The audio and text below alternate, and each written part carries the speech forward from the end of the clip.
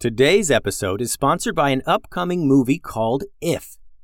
We don't go to the theater a lot as a family, mostly because it's tough to find a movie we're all going to like, but If is one of those movies. It comes out in theaters May 17th. I saw the trailer the other day, and we ended up watching the trailer multiple times to check out all the different imaginary friends that are in it. Some of them are what you would think an imaginary friend would be like, a nice-looking monster, kind of. But other ones are so random, like this one that's a knight and one's a dragon and one is just a banana.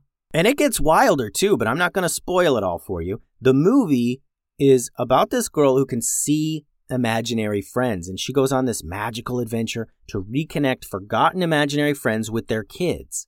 I know me and my kids are going to enjoy going to the theater for this one, and the cast has tons of our favorite performers like Ryan Reynolds, John Krasinski, Maya Rudolph, Matt Damon, Jon Stewart, Sam Rockwell, Emily Blunt. John Krasinski wrote the movie inspired by his own kid's imagination to be funny and exciting for all ages. It looks like a real slam dunk.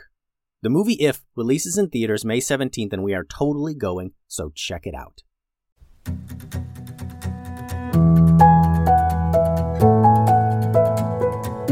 Hello, and welcome to another episode of the Kid Stories podcast. Today we have part 2 of The Kid Wizard Rescue, and I'm going to dive right into the story. The gang arrived at Bogman's Cave in no time. They stashed their scooters in some bushes outside the entrance and peered into the cave. Everyone knew of Bogman's Cave. It was thought to hold unknown treasures, but over the years it went largely forgotten. No one had found any treasure in Bogman's Cave ever. No one ever disappeared in Bogman's Cave. Much of its mystery had faded, and now it was rarely visited except as shelter for weary travelers. The story went that long ago, a pirate captain named Bogman had amassed a great treasure on the open seas. He grew tired of pillaging and stealing and went to seek out a new life on land. He released his crew, burned his ship, and made his way south into the valley. His great treasure really only served to make him paranoid, though, and he trusted no one. He was said to have made his home in this cave, where he stashed all of his treasures and was never heard from again. "Tim and Ray, you two lead the way," said Momo. Ninjas Tim and Ray grew up defending the caves of Gemrock Village. They knew how to get around in caves better than anyone else in the valley. The two cave pros entered cautiously with the other ninja close behind. The ninjas crept deep into the cave. Tim and Ray would stop periodically to listen closely, sometimes placing their ears directly onto the cave walls to discover where the tribe might be inside these twisting caverns. It didn't take long for the sounds of digging and talking to reach the ninjas. The sounds echoed down the hallway, and the ninjas perked up, all ready for a fight. Tim very carefully craned his head around the corner of a wall, and he peered into a large open room. The room had some wooden furniture in it that had to have been 100 years old. It looked like someone lived in this room long ago. There were 3 red-cloaked wizards standing around a deep hole, holding lamps and digging tools. Tim knew the hole was pretty deep because there were 2 more wizards inside digging, and he couldn't see them. They were filling buckets of dirt and handing them back up to the wizards to dump out. They were definitely looking for the orb. Tim looked back to the rest of the group and held up his entire hand to show 5 fingers, so they knew there were 5 enemies inside the next room. Momo stepped out from the line of ninjas pressed against the wall. He began creeping into the room, intent on leading the charge. Just then, a fizzing sound, like that of a firecracker being lit, began to hiss behind Momo. Before he could react, a magic blast zapped right past his head. Goose was running down the hallway, holding a wand in each hand. He couldn't wait for any plan and was eager to exact revenge on the tribe of wizards that had abandoned him. The magic blast that Goose shot flew into the room of digging wizards and exploded. The 3 standing wizards were all knocked back against the cave walls. The blast left a ringing in everyone's ears, and the wizards in the hole were certainly dazed. The ninjas rushed into the room behind Goose. They all stood above the fallen wizards before they could get back up, holding their ninja weapons out and at the ready. Goose jumped up on a pile of dirt and looked into the digging hole. "He's not here! Where's Arlo?" yelled Goose to one of the wizards that was knocked back against a wall. He leaped to the wizard and pointed his wand at him. "Where's Arlo, Tinsley?" "Well, well, well, if it isn't Goose, come back to rescue his best friend Arlo. Do you really think you and your new friends can get away with this? Do you really think we'll just let you take Arlo?" asked Tinsley, who appeared to be the leader of this group. "Arlo! Arlo!" Goose began to yell. "Tie him up, ninjas!" yelled Momo, and the ninjas began to tie up the wizards. "And take their wands." The ninjas rifled through the robes of the wizards, taking a wand from each one. Momo put them all in his pack. "You're really good at making enemies, you know that? Taking wands from a group of red cloak wizards? Most people wouldn't dare," said Tinsley. "Yeah, well, so far the only thing I've seen you do is dig holes and talk, so forgive me if I'm not shaking in my boots," replied Momo. Just then, the group heard a loud rustling and stomping, the unmistakable sound of a beast tromping through the tunnels of a cave. There were 3 different entrances leading into this room where everyone was. One of them the ninjas had just come through. In seconds, it was clear which tunnel the sound was coming from, and Goose ran to the mouth of that tunnel. Tim yelled, "Goose, no!" and he rushed over to protect Goose from the noisy beast that was nearing the room they all stood in. Before he could get there, though, a green, shiny creature leaped from the darkness and tackled Goose.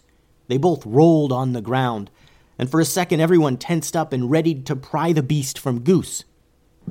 But as they rolled on the ground, there was the unmistakable sound of laughter. Goose stood and dusted himself off. The creature stood as well. It was a dragon. But it was a boy. It stood on its 2 hind legs and wore human clothes. His feet and head were unmistakably dragon, and he was covered in shiny green dragon scale. None of the ninja had ever seen a dragon like this. He had a big dragon smile at finally seeing his old friend Goose. "Arlo!" yelled Goose, and he hugged his friend. The dragon hugged him back. "Your friend is a dragon?" asked Momo. "Yeah," answered Goose. "Did I not mention that?"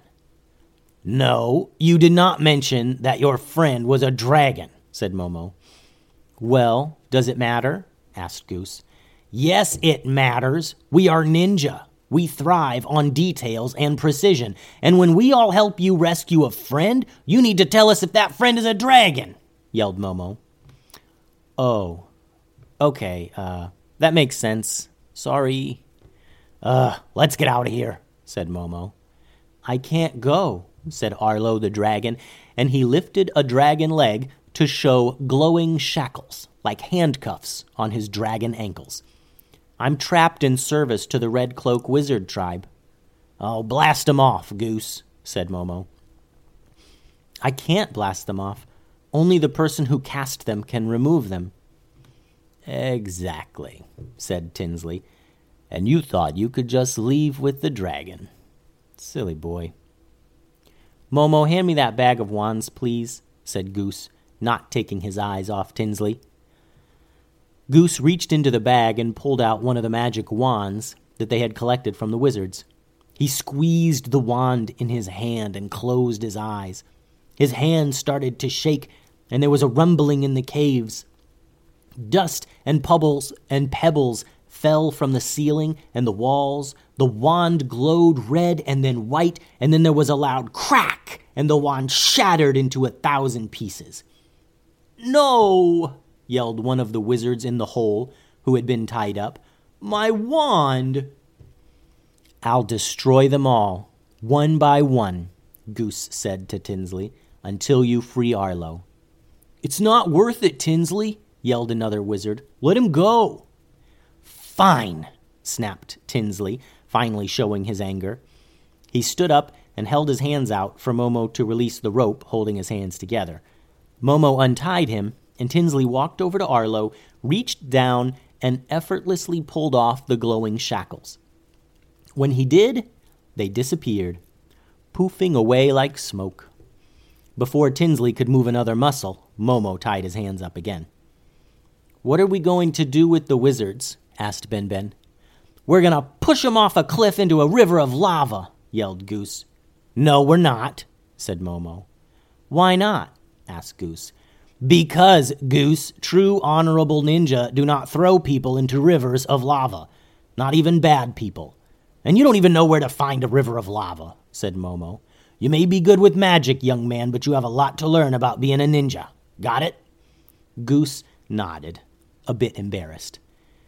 "We leave them tied up and we take all their stuff," said Momo. "Tie their feet, too." "But won't they just come after us?"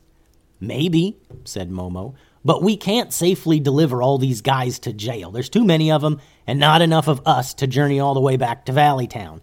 And we don't even have a jail. The closest jail is in Gemrock Village, about 4 days' journey from here. I'm not traveling 4 days with these awful wizards." Then Momo turned to Tinsley and said, "If you silly magicians feel like coming after us, you go right ahead." "What will you do with our wands?" demanded one of the other wizards.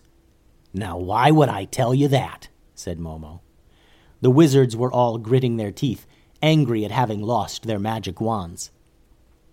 The ninjas and Arlo the dragon left Bogman's cave and made it back to the Valley Town dojo without incident. Goose and Arlo talked the entire way home. Goose telling about his adventures and training with the dojo, and Arlo telling of his troubles with the tribe. "Where does a dragon, person, boy, even come from?" asked Ben as they sat around a campfire at the dojo. "Well, beyond the southern swamps, further and further south, there's a forest where the dragon people live. We call ourselves Dragonkind," answered Arlo. "You've been beyond the southern swamps?" asked Boulise. "I've never met anyone who's been beyond the southern swamps." "Well, I don't remember it. I was taken from my home by the Red Cloak Wizard tribe when I was a baby." "Why?" asked Boulise. "Why would anyone take a baby?" "The tribe is always collecting magical items and magical people and magical creatures.